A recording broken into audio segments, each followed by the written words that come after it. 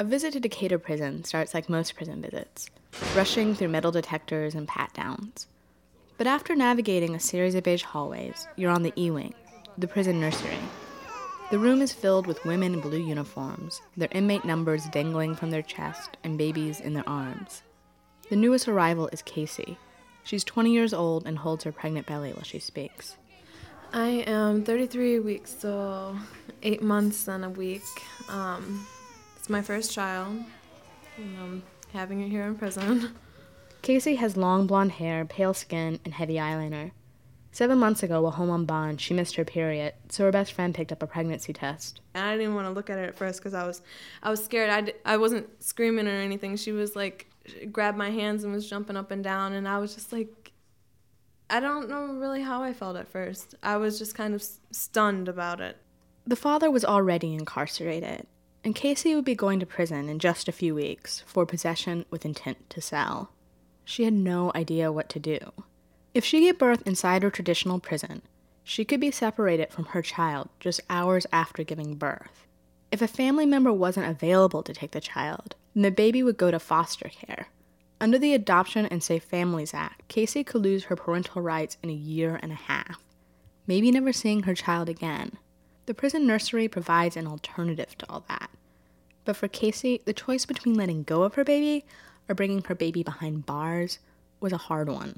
I kind of felt selfish at first for being in this program, and I mean, I'm not gonna be able to cook her like home-cooked meals when she starts eating and stuff like that. It's hard. It's hard because of where I'm at, and when I got in trouble, I wasn't really thinking about my future, and then I got pregnant when I was out on bond. So I mean, I didn't do this to punish her. I just have her best interest at heart. The combination of a prison and a nursery felt strange to Casey at first. Everything seemed mismatched. Heavy metal doors slammed shut over the sounds of cartoons on the television. On one wall, a mural of cartoon ducks, Huey, Dewey, and Louie, had been labeled with the names of prison staff. One of them is the warden, Susan Creek. It's very strange for me to open a door in the morning and go into my office and there to be babies there. The warden herself even embodies this strange clash of worlds. She has tough tan skin and seems in charge of whatever room she walks into. But whenever she passes a baby in the hallway, she gets this goofy grin. I spent almost 18 years working in the men's division. I'm not sure I can even explain how different that feels. For the first few months, I really had to stop and tell myself, oh, okay, you still work for the Department of Corrections. You are still inside the prison, but there's a baby there. What do you say to the people who say, gosh, you're hurting these babies, but you keeping a baby in prison? That's awful. What's your response to those folks? The only thing that a newborn baby, I think, is very aware of or concerned about is whether they're being cared for and loved. And there is no doubt they're getting all of that. Do you know how much Mommy loves you?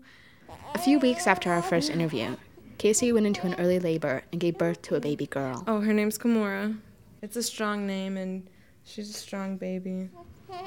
She's got big eyes, and she's got the perfect little nose.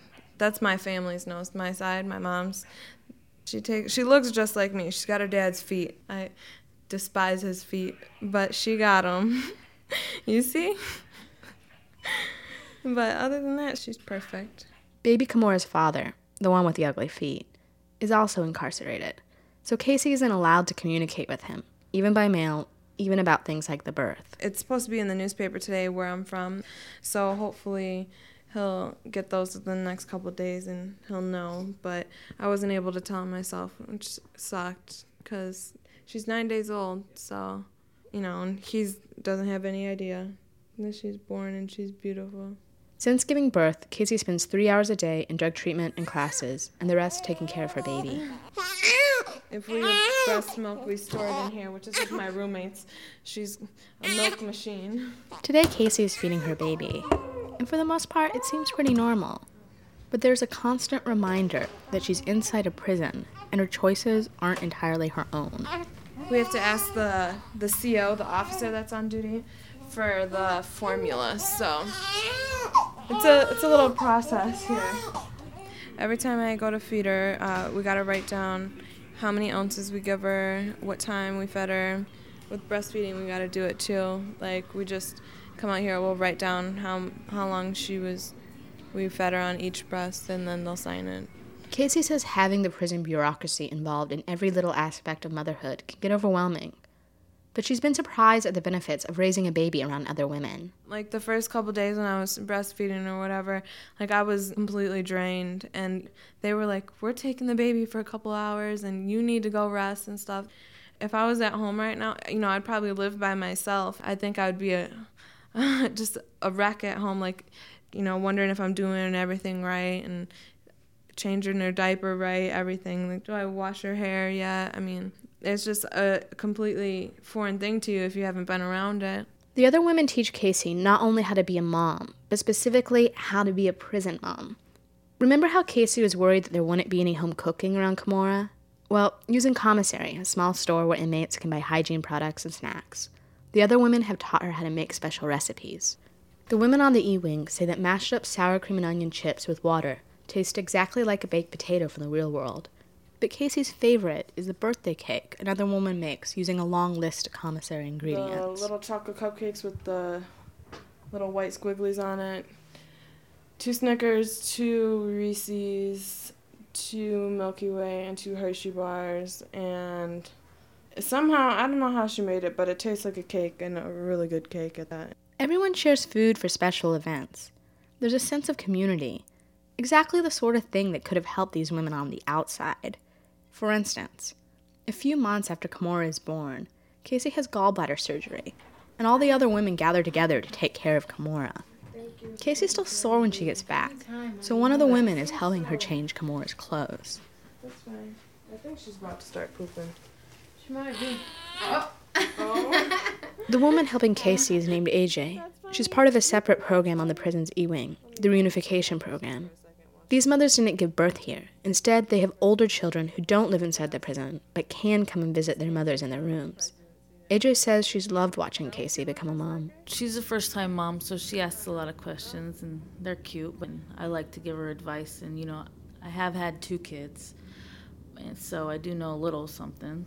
Women in the reunification unit, like AJ, watch the nursery babies while their mothers are in drug treatment. AJ says being trusted with another woman's baby, even though you're in prison, is a big honor. It's changed the way she thinks of herself. Helping Casey out has made AJ feel smart and useful for the first time in a long while. When AJ's 12-year-old son Cole comes to visit, Casey returns the favor of lending a hand. We're getting ready to make this birdhouse, and he's going to take it home for his grandma. Even though they aren't actually related, Casey and Cole act like siblings. I couldn't interview Cole because his mother AJ doesn't have the parental rights to grant me permission. But he nods his head in agreement while his mother AJ tells me about him. What do you think it means for him not just seeing you in the visiting room, but getting to see where you live? He loves it. He loves all the girls. Do lots of girls on the unit give him advice and stuff? They try. He says that he's not the dateable type. And the girls are like, you are so handsome, and you're going to have so many girlfriends. And he just is like, no, I'm the matchmaker. Sometimes when Cole comes to the E-Wing, especially on Saturdays, he gets to meet the children of other women in the program. He's got their phone numbers. They email each other back and forth, and yeah, he's become close with them. So in some sense, he's also gained a community of being here by having folks who are going through similar processes as him, yeah? Yes. Yep. And he gets sad when he sees them go. Yep. Do you think that your family's going to stay in contact with some of the folks from here when you leave? We're not allowed to speak to people on parole, so instead of me speaking to them and getting in trouble, I just have them speak to my mom once in a while and let them know the babies are okay, they're doing good. And plus they call back to Miss Creek a lot. Some people call within the first couple of days, we miss you, and let us know what they're doing, going to college, got a job. Do you think that would ever happen in a normal prison, is that they'd call back the warden and be like... Never. I would never call back a normal prison, but I will definitely call the E-Wing. As much as AJ loves the E-Wing, she recognizes there's a risk in becoming comfortable here. I was wondering when they call somebody institutionalized, what that meant. And I was wondering if maybe that meant me, because I don't know, just the routine I have, what I do every day doesn't bother me. This is my home now. Do you think it's changed you in a fundamental way that you'll have to work at getting out of that mindset when you leave? I think so. And when I get home, I think it's going to be overwhelming. And this is where criticism of prison nurseries comes in from two pretty different perspectives. Prison reform advocates say that most of these women are not a threat to society and would be much healthier and less institutionalized, serving their time on the outside in drug treatment programs that accommodate families. Then there's the tough-on-crime crowd. They argue that these women committed crimes, made big mistakes. So it's not fair that women like AJ get to feel so comfortable when they're supposed to be paying their debt. I ran this argument by the warden, Susan Creek. It's not so much that we're trying to pamper them or spoil them. We're trying to increase their chances of going out and being a productive member of society and being able to raise their child. And what are the return rates to prison like for these women? To date, in our program, the ladies that have actually had their babies here in the program, none of them have been reincarcerated. Not a single person, not one, has come back to prison. Compare that with national recidivism rates for women's prisons, around 50%. Creek is cautious not to draw too big of a conclusion from these numbers, because the prison nursery has only been around for 3 years. But she does think that these recidivism rates are low because these women form a bond with their child, so when they leave prison, they have real motivation to stay on track. It could also have something to do with the way that the women in the nursery program are treated by the guards and each other. On my last visit to the nursery wing, they were dealing with a conflict between some women on the unit. The guards keep me downstairs in the visiting room with AJ, while everyone else has a meeting. Do you think drama here gets dealt with differently than drama on a regular unit would get dealt with? Yeah, definitely. They don't have meetings on other units. Most officers will let you argue and just wait for you to start fighting so that they can throw your butt in seg. But here, they get a hint of somebody being upset. They want to know what's going on, and they want everybody to talk calm and sit in their circle, and so it gets dealt with way differently. AJ says it's not just like that with fights. In general, the guards treat everyone better on the nursery wing.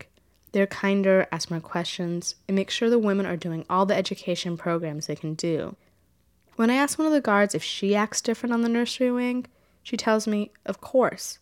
Everyone is different around a baby. It's just natural. It creates hope and serves as a reminder of the future, which can be pretty rare in prison. Eventually the group meeting upstairs ends, and the conflict is resolved. A guard lets me up on the wing to visit Casey and Kimora. See how she does that with her mouth? Like she's looking for the breasts. Casey is holding Kimora in her arms, and even when she talks to me, she's still looking at her baby. Being here with her, I understand a bit about what AJ and the guard meant. When you see a woman with her baby, you can tell that she's needed. You just can't miss it. It's a reminder that most people behind bars will return back into our communities and families. And whether or not they're able to live up to it, most of them will be needed by someone, a child, a parent, a neighbor. It gives a sense of urgency to the question, how will we return them to the world?